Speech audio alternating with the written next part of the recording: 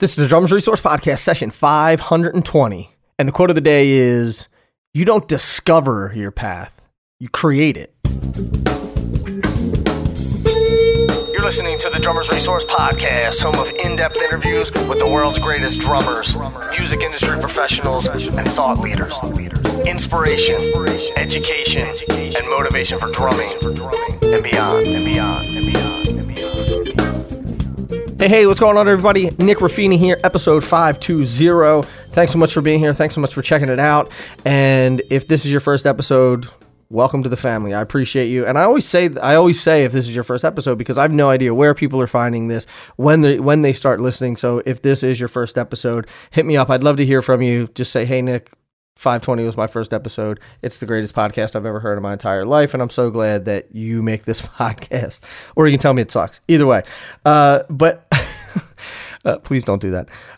Well, actually, I like constructive criticism, but anyway. So I want to get into the guest for today. It is with Jonathan Ullman, and Jonathan Ullman is a session drummer in the Boston area. In fact, he has been named the best session musician of the year for 2016, 17, and 18 by Boston Music Awards. And this conversation is great because we talk about how you can build a thriving career in maybe not the hotbed of music. So he doesn't live in LA, he doesn't live in Miami, he doesn't live in Nashville, but he has built this amazing career for himself. And not only does he talk about the ways that he did it, but he also talks about the ways that you can do it as well, and breaks down like the steps of how he did everything. And he talks about how he understood that he needed to learn business, so he went back to school. And there's a lot of information in here for anyone who is trying to either start a session career or trying to start a local gigging career. And I've said this for a long time, that there are a lot of cities around the country that you can play locally and you can make a really decent living. And the interesting part is, I don't feel like you can do that in LA, and I don't feel like you can do that in New York. Most people, who live in LA or live in New York are going elsewhere to play. But for years I lived in a smaller city or a smaller town outside of Philadelphia, and had a great career there. And saw many people who were just playing locally. I was touring too, but just playing locally, who were making great careers. So it's possible, is all I'm saying. So we're going to get into all of that with Jonathan Ullman, and let's not waste any more time. Here he is, the one and only Jonathan Ullman.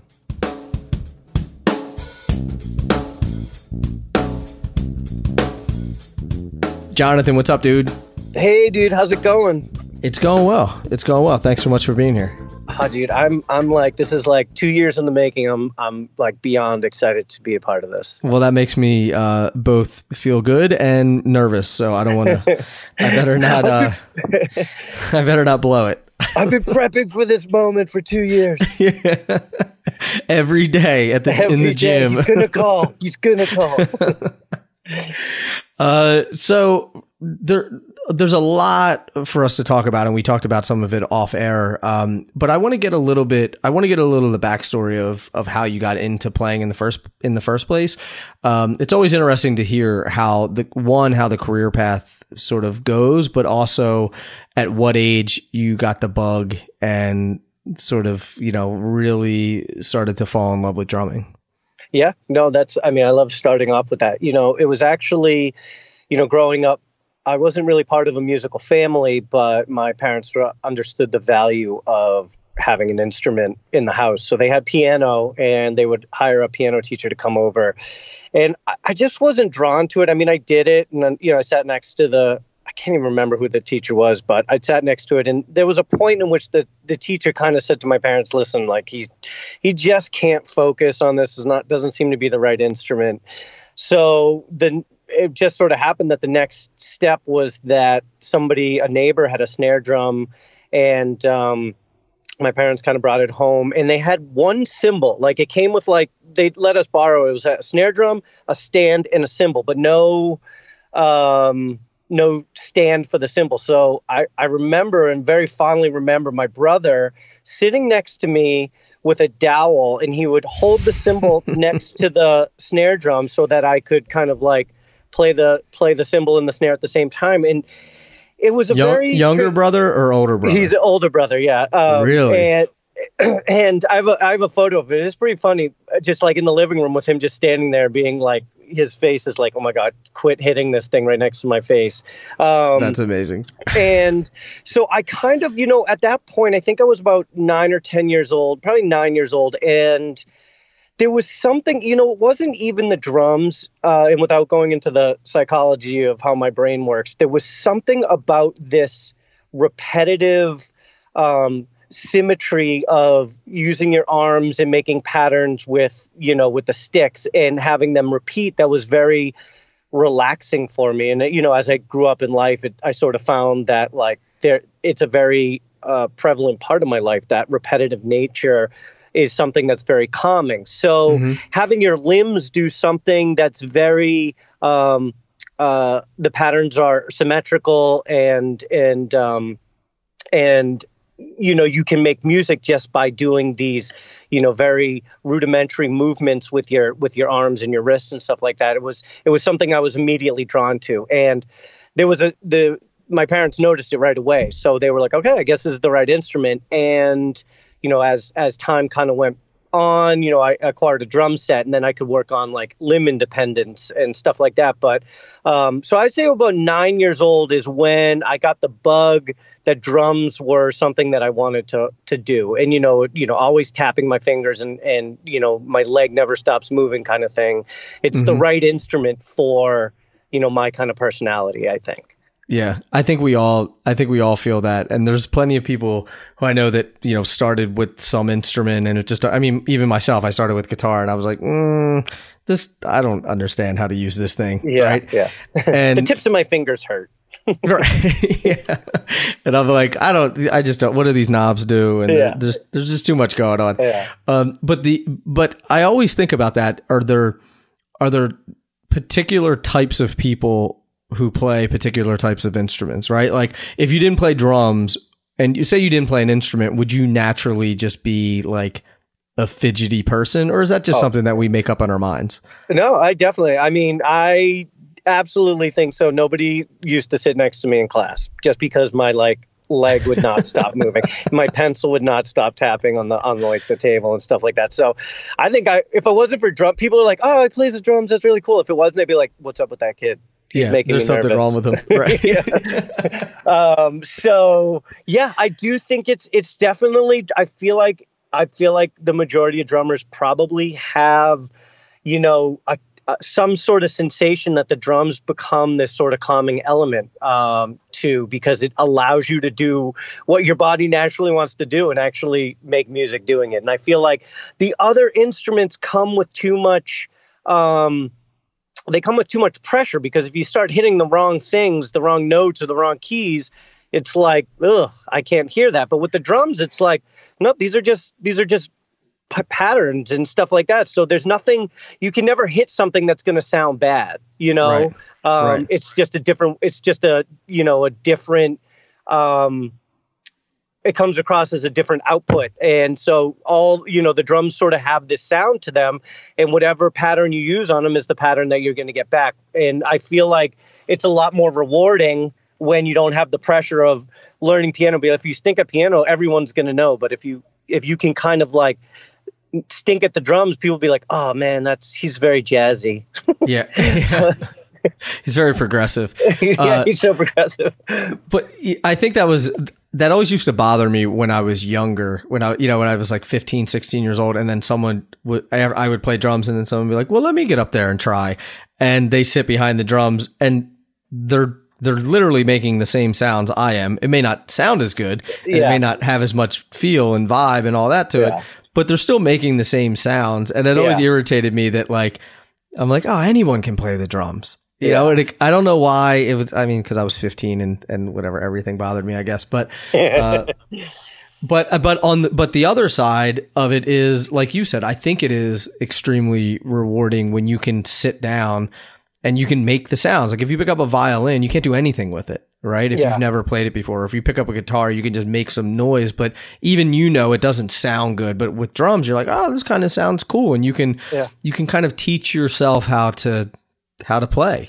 Well, yeah, exactly. I mean, one of the cool things is, I mean, play any song, like, for the most part, any song, and however you would tap your foot at a concert or a show, if you just do that on a kick drum, it's going to sound good. Like if you have some sort of rhythm in your body, you can actually add something to the song. So imagine doing that, or imagine tapping on the hi-hat while a song's going. I mean, you've already put two, parts of the drum set to a song, and it probably sounds pretty good. I mean, you can't just sit behind a piano and play along with something and hope it sounds good. If it doesn't sound good, it's not going to sound good. Right. But that's the kind of the cool thing about drums is you get an immediate satisfaction. So I think that helps with the fact that you would want to stick with that instrument longer, because you're like, okay, I want to get better at this, even though the first time I used it, it didn't sound that bad. Mm-hmm. Mm-hmm.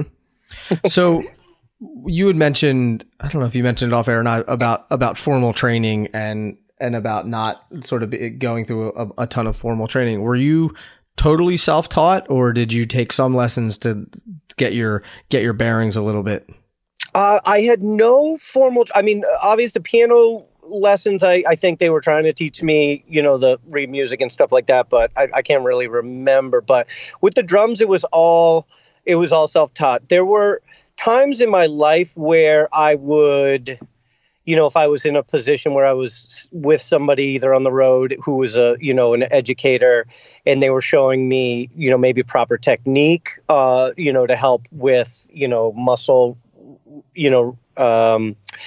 going easier on your muscles when you're playing and stuff like that. But there was no formal training. It was all sort of self-taught. And in a way, I kind of, I look back at some things I wish I had learned to do the proper way, because, maybe my body wouldn't get so tired at the end of a set or something like that. But in another way, I'm like, I got to the point in my career by just having a passion for the instrument and wanting to get better on my own.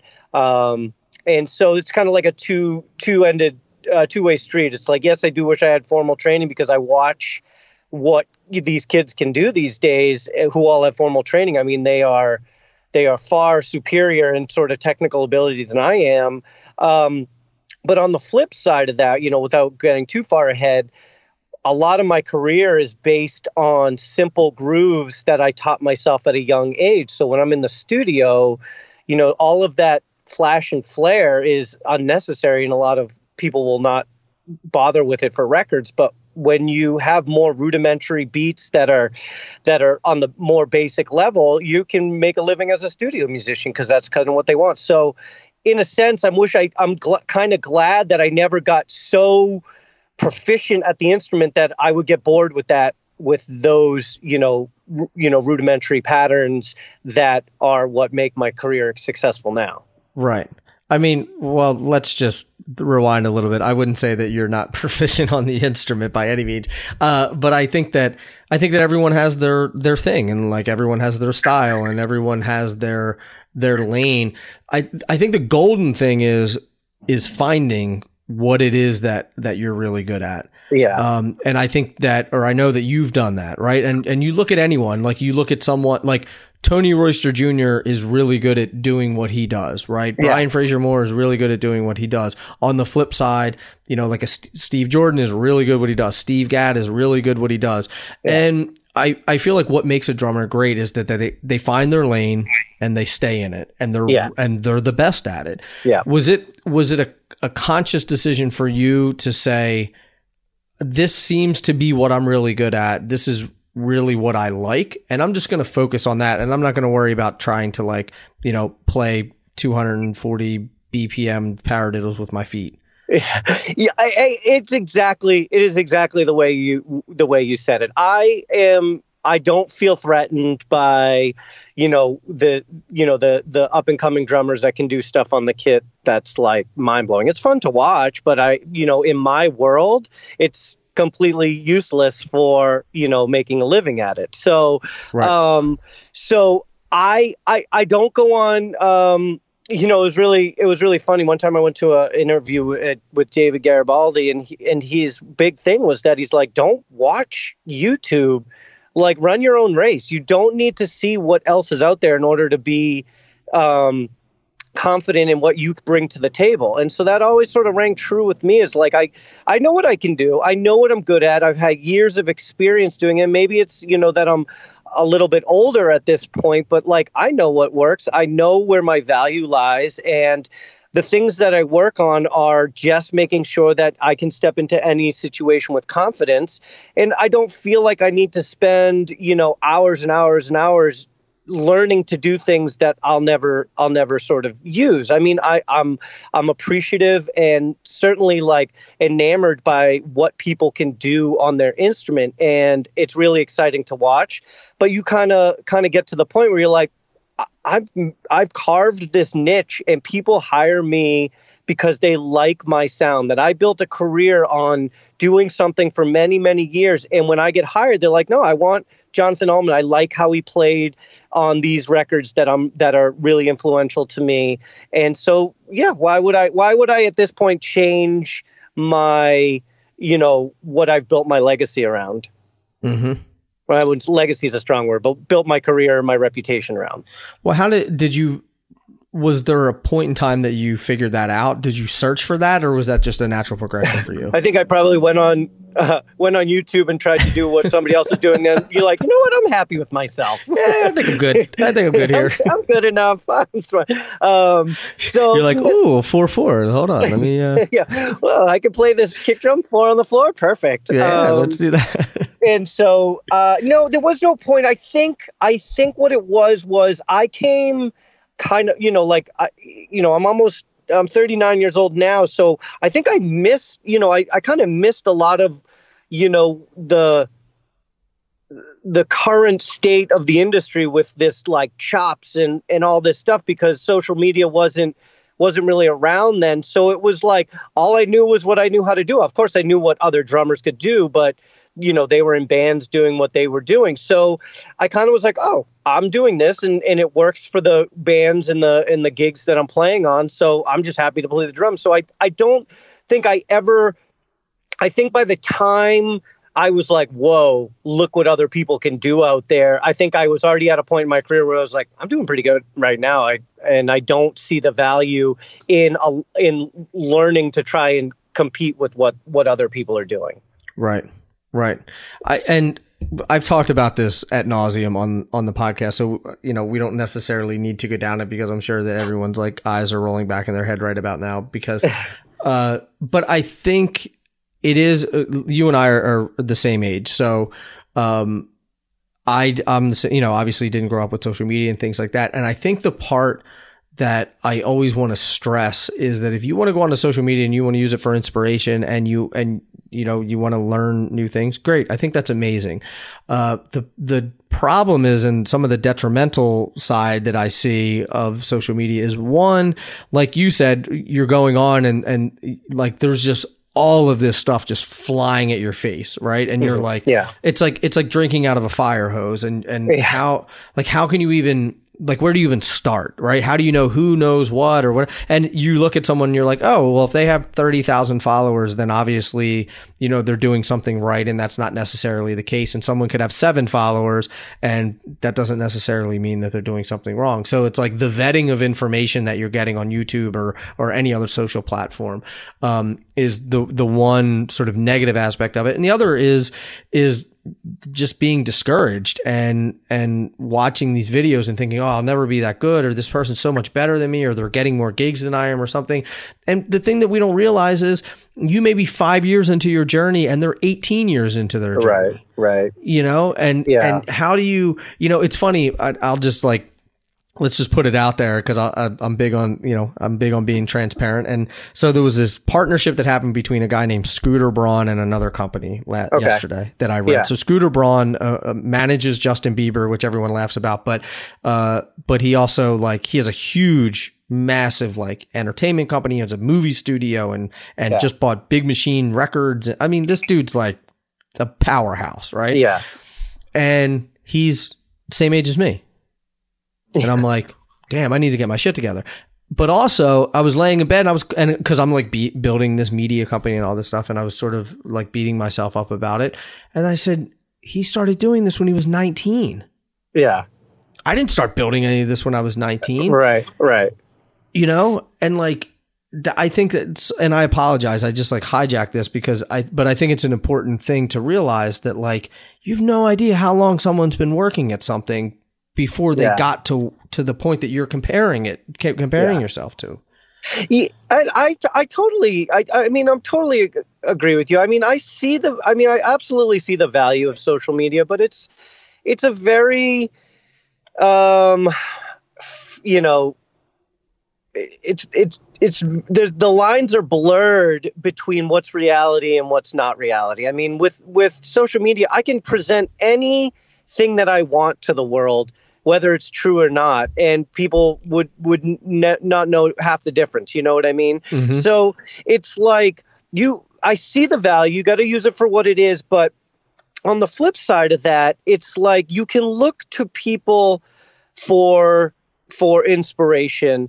But when you start comparing them based on very little information that you have or whatever they're presenting to the world, it gets to a point where you've lost sight of, you know, why you're doing this in the first place. So you know, one of the things like with that Scooter Braun thing, it's like I've always sort of said, it's like I can control 99% of, you know, my destiny to an extent, 99%. There's one, especially in our industry, there's that 1% that's luck. Mm-hmm.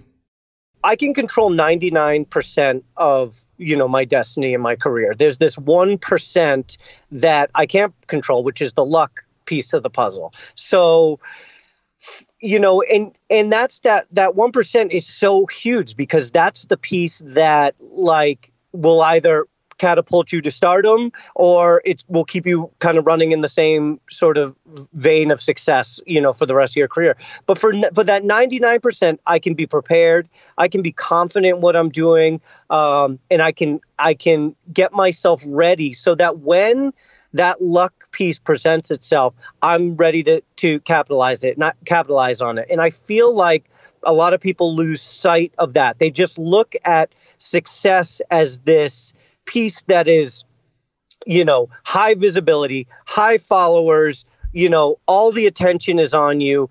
And for me, that's not even the success. You want to know what success for me is I play the drums, I make a pretty good living doing it, and I get to do it every day. I've made it to the point of success that I was hoping to make it on, for, you know, when I was young and wanted to do this as a career. So at this point, I'm successful. I'm doing this day in and day out, and I'm making a living at it.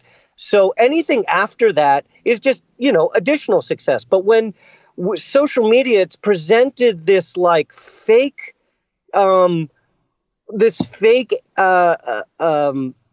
position as to what people compare success to. It's like if they can't be high visibility and the name recognition to everybody around the world, then it's not even worth trying. And it's like we were sort of talking about this off air, but you have to kind of wrap your head around what your idea of success is. And there's a whole middle area of success that people do very well. They just may or may not ever like come across your plate as someone to be acutely aware of.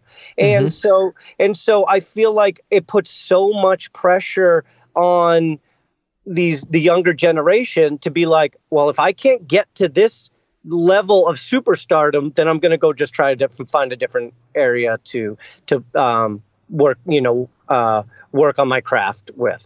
And it's like, that's not a great way to think about it, because you've lost sight in why you wanted to do this in the first place.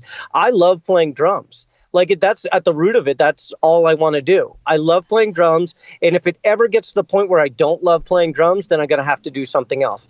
And I found success playing drums, and every day I still love getting up and playing drums. I mean, I have a little bit of visibility. I think some people know who I am and they like what I'm doing, but it sometimes only barely covers the mortgage of the house, you know, and that kind of stuff. But I feel like I've made huge strides to be as successful as I can be at this point. And I think your Scooter story is very relevant. It's like for a minute, you're like, you know, what the hell? this guy started, he's the same age as me, and he's like a mega millionaire doing all the stuff that I want to do. And then it took you a minute to lie down in bed and be like, you know what? His story is different. He got lucky. He got a lucky break, and I'm going to keep doing what I'm doing and get myself, prepared for when my opportunity presents itself. Mm-hmm. Yep. Yeah. And I think that, we're never immune to it. Right. So like, even with the success that I've had in my playing career, even the success that I've had with Drummers Resource, like when you go into these new areas or try to go to the next level or, go up the next step, then all of that stuff starts flooding our brains again. All of that sort of fear of failure, insecurity, comparison to other people, all of that stuff. Like we're never immune to it. And we have to, I think that over time you develop a muscle to get better at sort of flipping that switch faster. Right. Yeah. And being more self-aware of, oh, wait a minute. This is just me, looking at someone and comparing myself to that. Okay, I see what's going on here. Instead of maybe years ago when you and I were younger, probably waited in that a lot longer. Right. Yeah. Yeah. So I think that muscle develops for sure. For you, where do you think others should start along that journey? Is it sitting down and defining what success looks like for them? Because I want to clarify what you and I are talking about too. When we're saying success, we're not even talking about money. We're not even talking about making drums your career. If success for you is like, I want to play in a band every Sunday at church, then that's it. Then that's what it is for you. Yeah. So what's your take on that? If do you think that that's the first step, is really sitting down and being honest with yourself about what you really want? Yeah, I think that your analogy right there was a perfect way to kind of in a very simple form. It's like, I want to play in a band at church every Sunday, and if you do that, then you have been successful at what you wanted to do. And you can take it a step further and keep kind of setting your expectations and your goals a little bit higher. For me, when I sort of wrap my head around what it is that I want to do, I was like, I want to play drums every day. I would love to play drums every day. Okay, I play drums every day. As later in life, I was like, well, I'd like to kind of make a living playing drums every day so that I can get up and know that that's what I have to do today. I get to get behind the kit and then I can pay some of my bills. Well, I got to that. I got to that point. And for me, that was the plateau. It was like, I'm doing that. When the day that I realized that I can get up every day, play the drums and make a little bit of a living, I was like, I made it. I did what I said I was going to do. And every little bit of success after that is an added benefit. But on the foundation of it, I got to the point where I said at a younger age, I would like to make a little bit of a living playing drums every day. And I did that. So I think, yes, you can sit down and it's a good thing to do and say, what is it that I want to do? How I love playing the drums. How do I define what success would be? If you're like, I want to be the most famous drummer on the planet, well, that's great. But you maybe may find very quickly that you're going to get discouraged by setting the bar so high because you're reliant on, a lot of pieces that you have no control over. So right. That's the most important thing, is you can control your work ethic, right? But you can't control that aspect of human, not even perception, but human taste. Yeah. And you can be the greatest drummer in the world, but if nobody likes what you're playing, or you don't end up in the most famous band in the world, or list 100 other reasons why it won't happen for you, you can't control any of that. So that's one caveat that you bring up that I think is important. But keep going. Yeah, sorry. No, that's okay. And I feel like I'm not trying to discourage anybody from setting their goals that high, because, if that's what you want to do, that's what you want to do. But you got to remember, in this particular industry, in this art and music and culture, industry, there's not a whole lot of guarantees. Like, if you wanted to be a school teacher, then you could go to school, and most likely you could be a school teacher, which is great.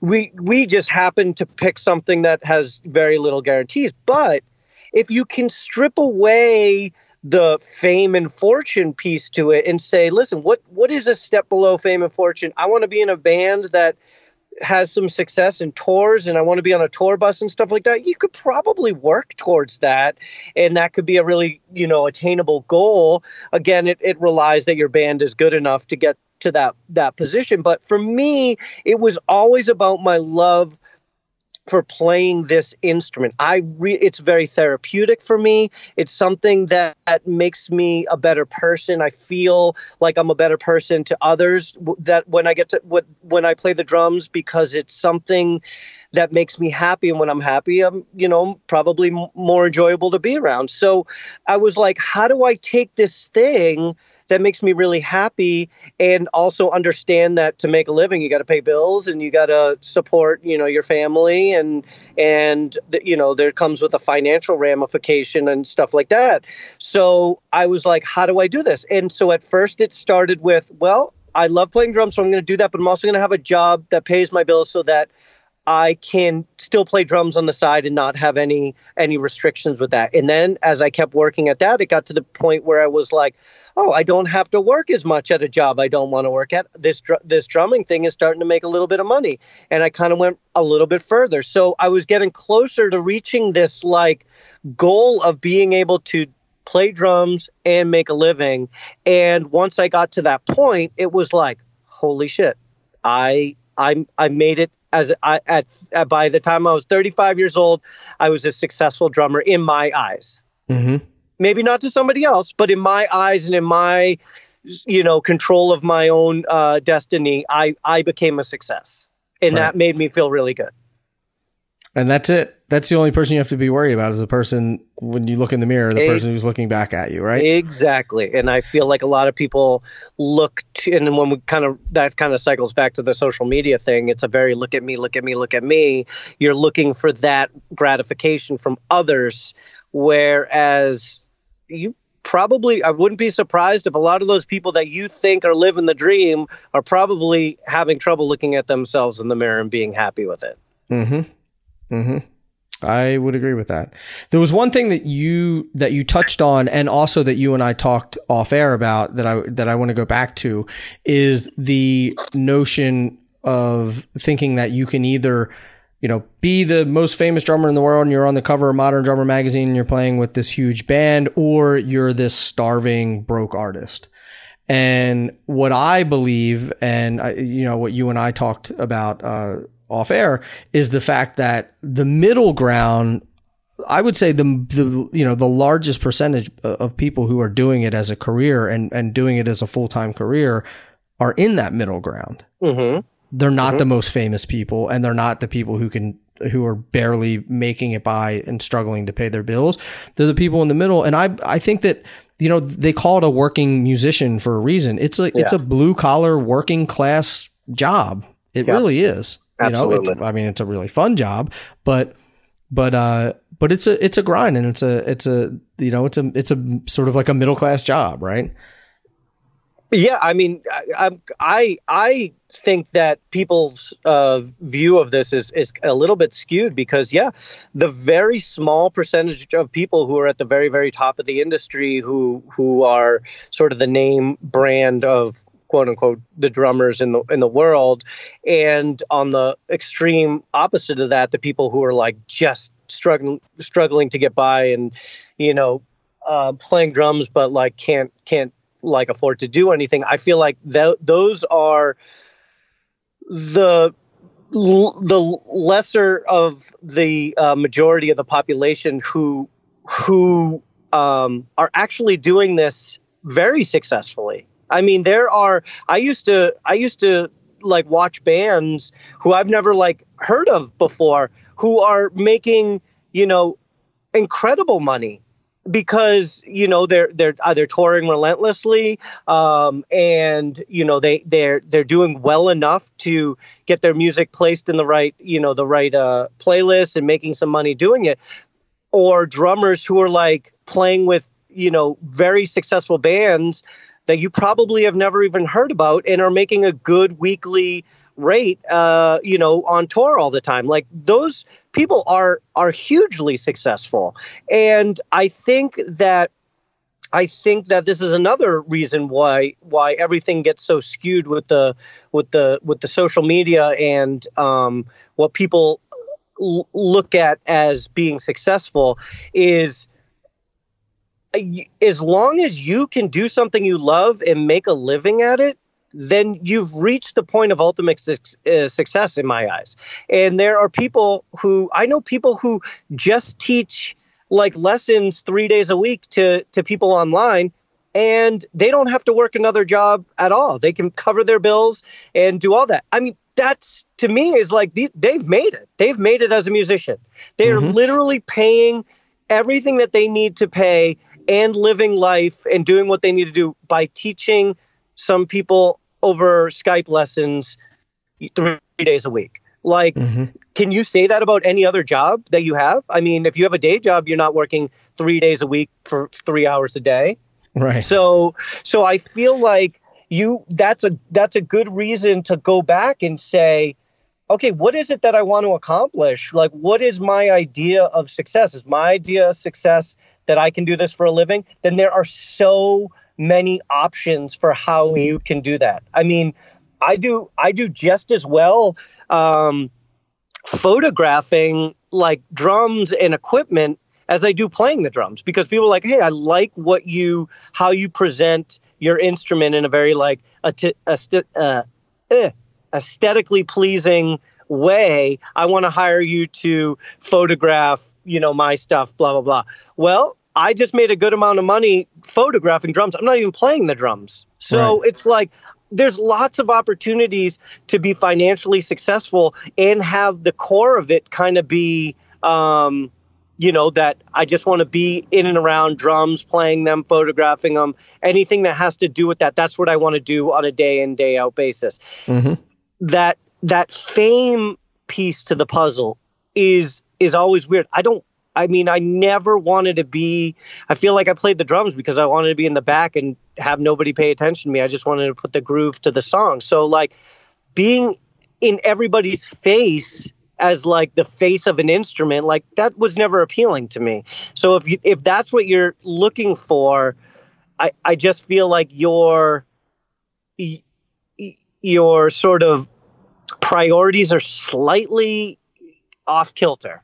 To an extent. But, to each their own. I know that's what I say. One of the greatest lines of all time is run your own race. If you can't run your own race, then you're not doing it for yourself. You're doing it for others. Right.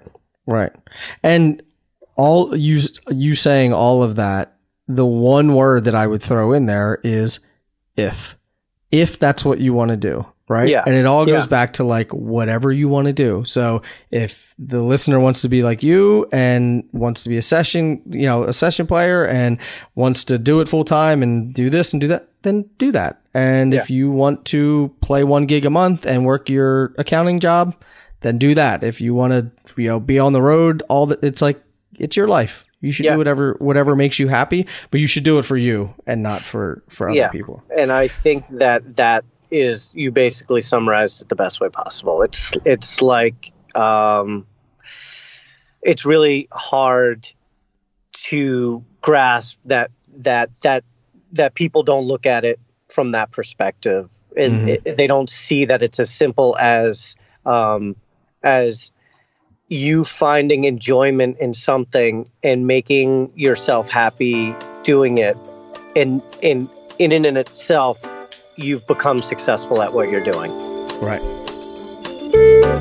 If you haven't already, check out ProMark's Select Balance drumsticks. What they did was take normal standard drumsticks and give players the ability to fine-tune that stick for their playing style. Let me give you an example. If you play rock or country or metal, then you can use the forward balance. It's front-weighted, gives you more power and more speed.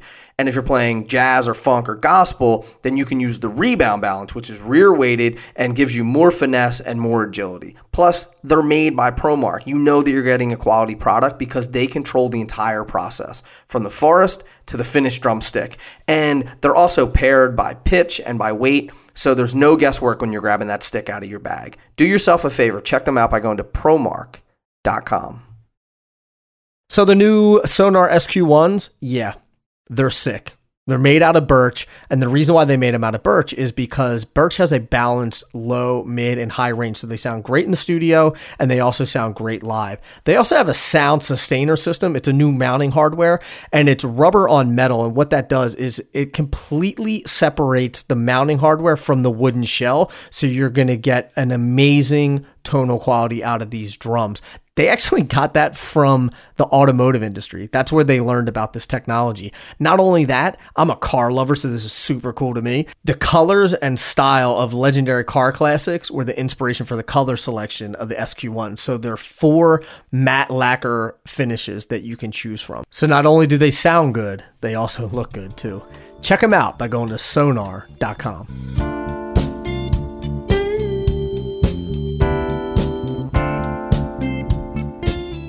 I want to talk about your career specifically, about how you built, because I hear a lot of times when I talk to people, I always say, what do you want to do? And they're like, oh, I want to tour and I want to build up session work. And obviously there's less session work out there now than there used to be, but you've carved out your niche. You're a very in-demand player in your area. And how did that process start? And how do you suggest that other people can start that process as well? Sure. So I like that question because this is a very relatable topic to a lot of people, because we don't all live in the New Yorks and the LAs of the world. We live in, we could live in cities or towns and stuff like that. And that shouldn't limit you from, having to move to a logistically to put yourself in a better position. You should be able to do it wherever you are. So I grew up in Boston, and I played in bands my whole life. So I love this city. I love the scene here. It's got all the music that I wanted to. I just found that, after years and years of bands sort of not, when you're younger, you set your own expectations of what you want to do. And when you rely on, 3 or 4 other people to kind of, make those goals come true, it can get frustrating if everybody's got different priorities. So I did it for a long, long time, and I played in tons and tons of bands. And I kind of found that later in life, like right around my late 20s, I was like, I feel like I need to go and do this on my own. And my goal was to, I was like, okay, so if I can start building my name in the session, being a hired gun kind of situation, then maybe I can then take my name and go to LA, or I can go to Nashville, or I could go to New York and build my career a little bit further from there. But as I was going along, I sort of realized that my competition for the work that was out there was a lot less than when I was talking to friends who were, competing against 20 or 30 other people for a job. Like, I found like I wasn't competing because there was nobody else really putting themselves out there as a session musician. Mm-hmm. So how do you do that? How do you put yourself out there? It's a stupid question, but a lot of times you hear people say, well, I just started, putting myself out there as a session musician, and I started getting some gigs. How did you do that? So for me, because I'd already been in the scene for about 20 years, the hardest part for me was disassociating myself from the bands that I had played in. So it was like, for the first couple of years, it was like, oh, this is Jonathan. He's the drummer for Lenny Lashley, or he's the drummer for Talia Zedek. It was like, well, yes, I was, but I'm no longer. I'm Jonathan Ullman. I'm just a drummer kind of thing.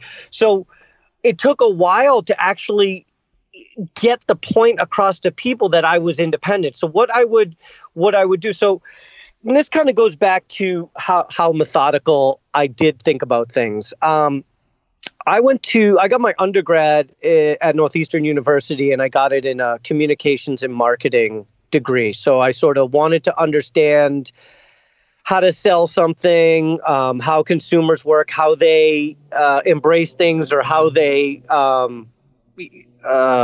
how I can't even think of the word, consume products. I learned how to do that because I thought it'd be a valuable resource for something across all industries. So by the time I made the switch to being a session player, I decided that I would need to market this very effectively in order to be successful. I needed to think about it from a different perspective. So I ended up going back and getting my master's degree in digital media. So basically, I already knew how to sell a product, but now I needed to make it attractive to people. So I went back and got my master's degree with the intention of selling myself as a product, as a drummer for hire, instead of just telling people out there like, oh, hey, I'm a session player. If you want to hire me, my name is Jonathan Allman, blah, blah, blah. I was like, nope, I'm going to market it to people. I'm going to be my own self-sustaining ecosystem. I'm going to do all the photography. I'm going to do all the marketing and the imagery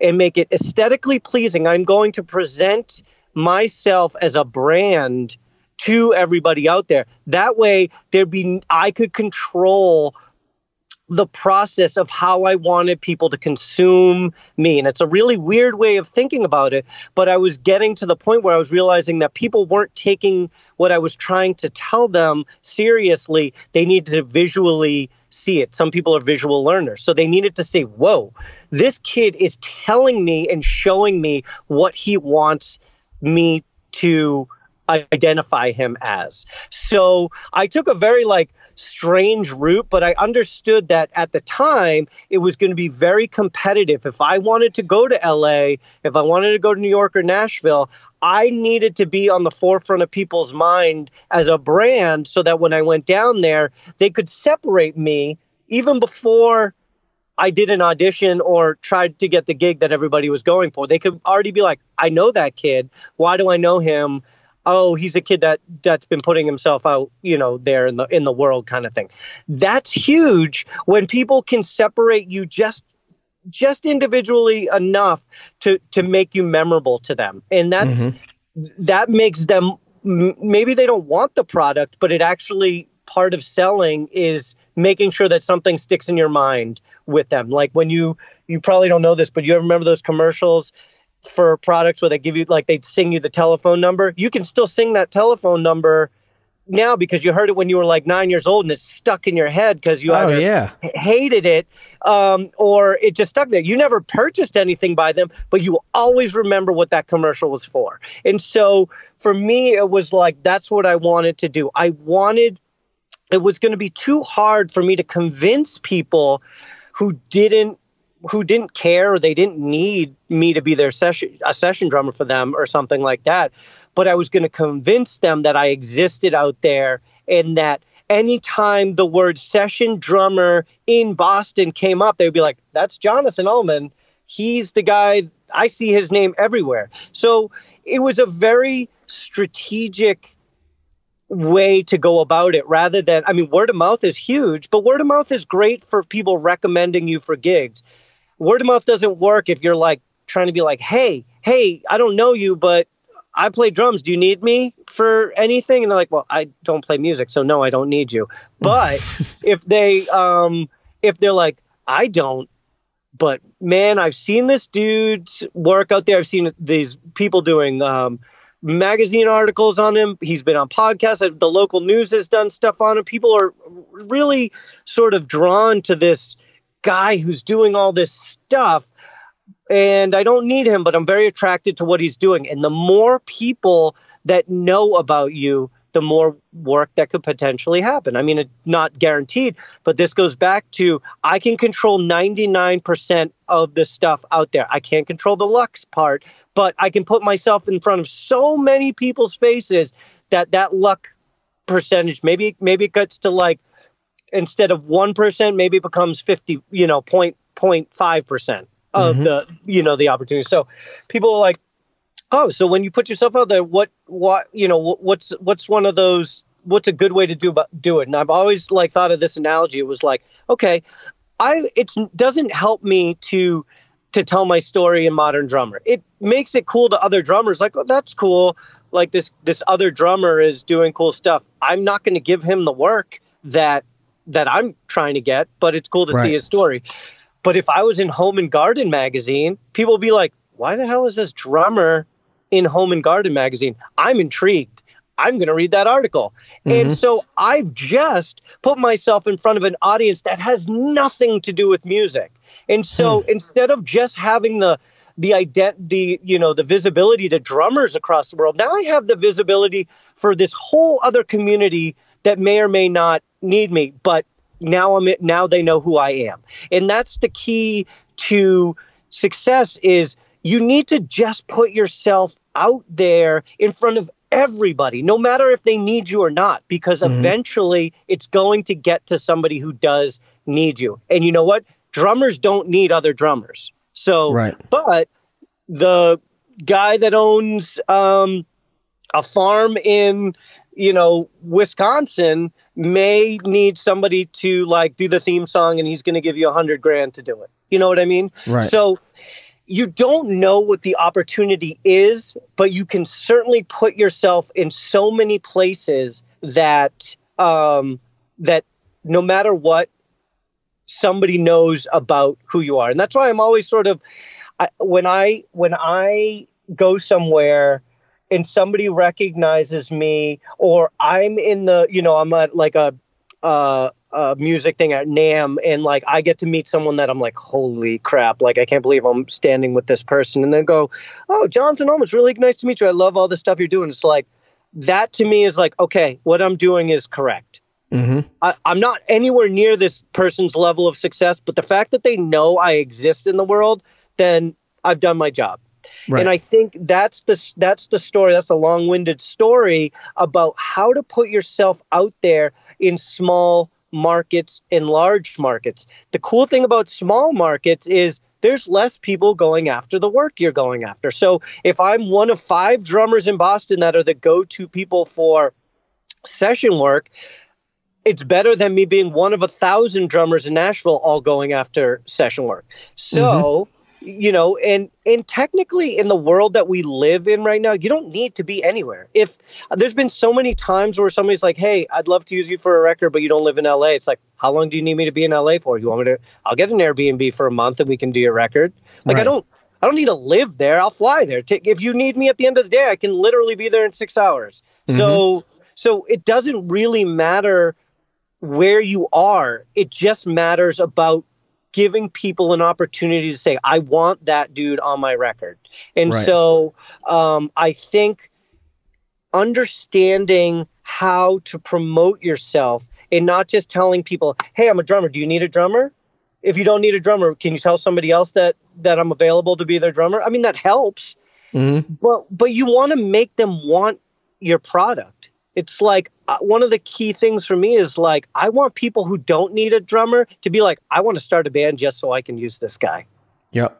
You know what I mean? And that's why I went back to school. So I literally went back to get my master's degree in how to sell myself as a drummer in the most effective way possible. What a weird reason to go back and spend all this money at a master's degree. And you know what? It was worth it.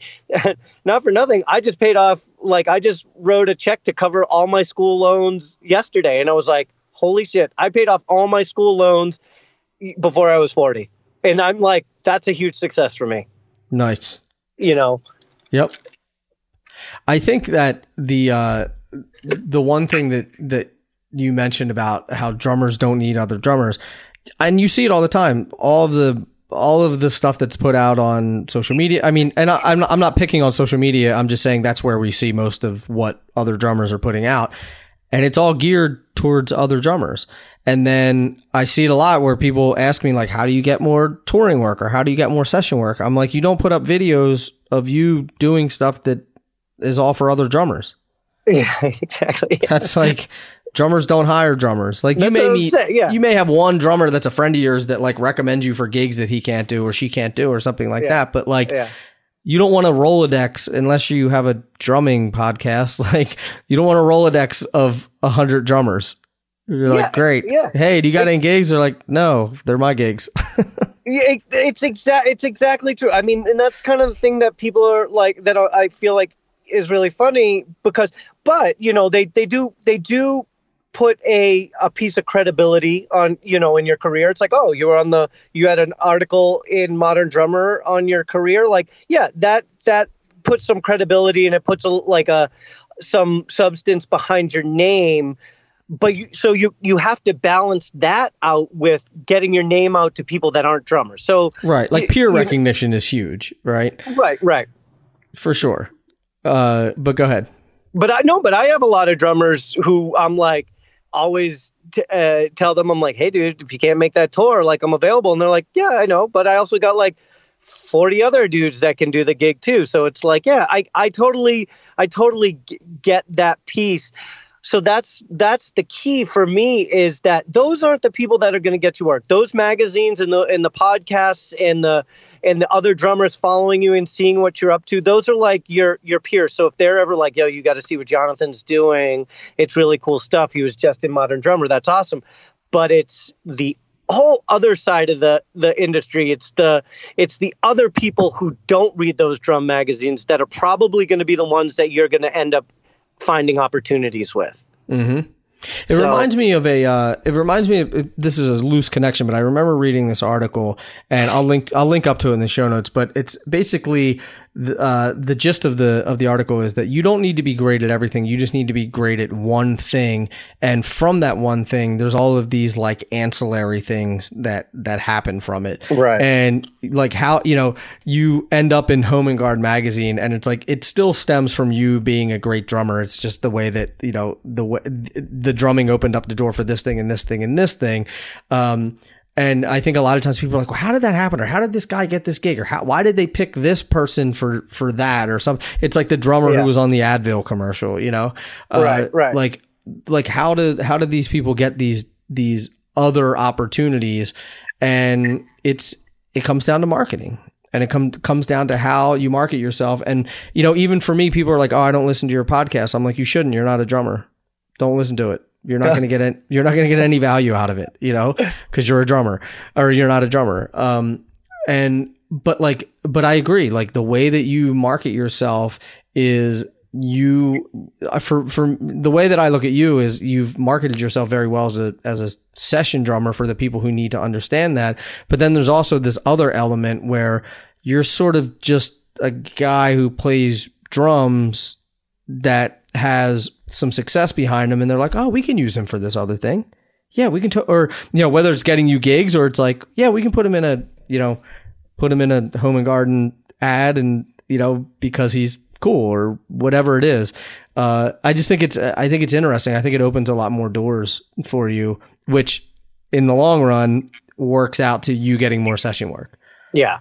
There's something to be said about, if Home and Garden was like, we want to do a story on you, and we keep using Home and Garden, probably not the best place to be it, but if they were like, hey, we want to do an article on you, I'd be like, absolutely. But if they got to the point where they're like, hey, we're doing a project in which we need a drummer, I might be the first person they recommend, because for some reason they saw my name pop up in a really weird location. And they were like, well, that's the guy, because I don't know any other drummers, but I always see that guy. And it's like, that's an opportunity that would have never been created had you not thought slightly different about how you put yourself into the world. Mm-hmm. And so it's a very it's a funny way of thinking about it, but that's kind of like part of the hustle. It's like there are millions of people who are doing what we're doing. And you have to separate yourself just slightly, just enough to get people to be like, I've seen a million of these things, but this kid over here is doing something that's more memorable to me than what the other 999,999 people are doing. And that's what you have to do. That's what you have to make an impression on people who are so inundated day in, day out with, the same stuff every single day. And that's what kind of makes it fun. And that's sort of like, it's really funny. It's like, we don't even talk about like playing, like this whole conversation is like not even about playing drums. It's about all the other stuff you have to work on, in order to find this little bit of success. And so you have to, a lot of people don't like that process. They just kind of want to play drums. They don't want to do, anything else. They just kind of want to sit around and hope they get that call. Someone like me, it's like the hustle is as addicting to me as playing the drums. And I feel like, that's what makes it really fun. And so it's like a full-time job doing it. Mm-hmm. And look at how many stories you see out there of someone who ended up on a show or this or that. And when you find out how they got the gig, it's like, oh, well, the producer's wife was watching some television show and saw the guy and recommended to the producer. And then the producer called the person that got them on the show or something like that. And it's like, and that producer's wife would have never been reading your article in Modern Drummer magazine, but, may have been reading your article in Home and Garden magazine. Yeah. And I think it's a longer shot, but I think it gives you infinite amount of options and opportunity. Yeah. And that's versus it. The 7, drum outlets. Yeah. And that's the thing. It's all about how many different places you can tell people your story. Mm-hmm. And from there, if one opportunity comes out of it, then it was worth it. If nothing comes out of it, then you move on to the next one. Yep, for sure.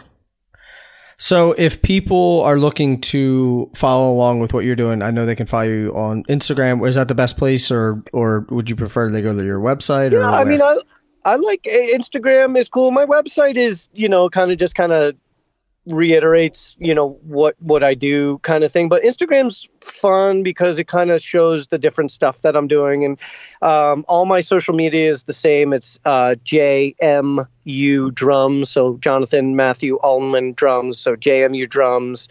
And one of the things I like to tell people is, I'm not that superstar that you can't reach out to and ask questions to. I like being approachable. I like that people reach out and ask me questions, specific questions, because, obviously we talked a lot of generalizations, but if somebody is very specific, has a very specific question, I want to be able to answer that and see if anything in my story can help relate to what they're doing. So I love when people reach out and kind of ask me, from their perspective, how they can go about working on something.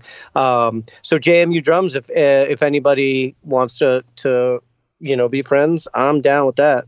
Cool. Yeah, you're. I recommend people follow you on Instagram. One, you're a great photographer, but you do some unique stuff with it too. So, which I really enjoy. Appreciate that, dude. So, yeah, of course. And then one more thing that I'm not really sure when this is gonna drop, but I am up for Session Musician of the Year from the Boston Music Awards. So I've won it the past 3 years in a row, which is awesome, very humbling. But I'm up for the fourth one. So awesome. If people were interested in helping me get some extra votes, they can go to bostonmusicawards.com/vote, and I'm in the Session Musician of the Year category. Nice, and I'll link up to it as well in the show notes awesome. so that people awesome. Can check it out for sure. Word. Well, Jonathan, dude, I'm glad we made this happen, and I know it's been a long time coming, like you said. So I'm glad that we got it on the calendar and we were able to record it. I appreciate you. I appreciate your time and being so open and honest about your career, how you build it, and the things that you're doing. So thank you for being part of this and continued success, my man. Yeah, Nick, I can't thank you enough for having me, and I'm a huge fan of what you do to the community and bringing everything together and all these stories together. And I'm very grateful to be a part of it. So I really appreciate it. Well, grateful to have you. Thanks again, Jonathan. All right, dude. All right, talk soon.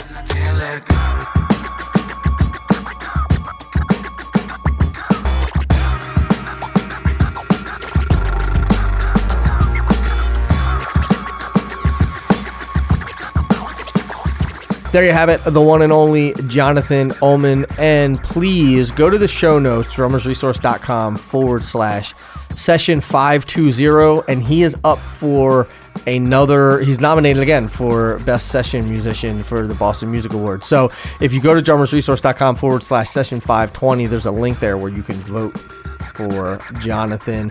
And if you like the podcast, leave a rating and review. And That's a bit.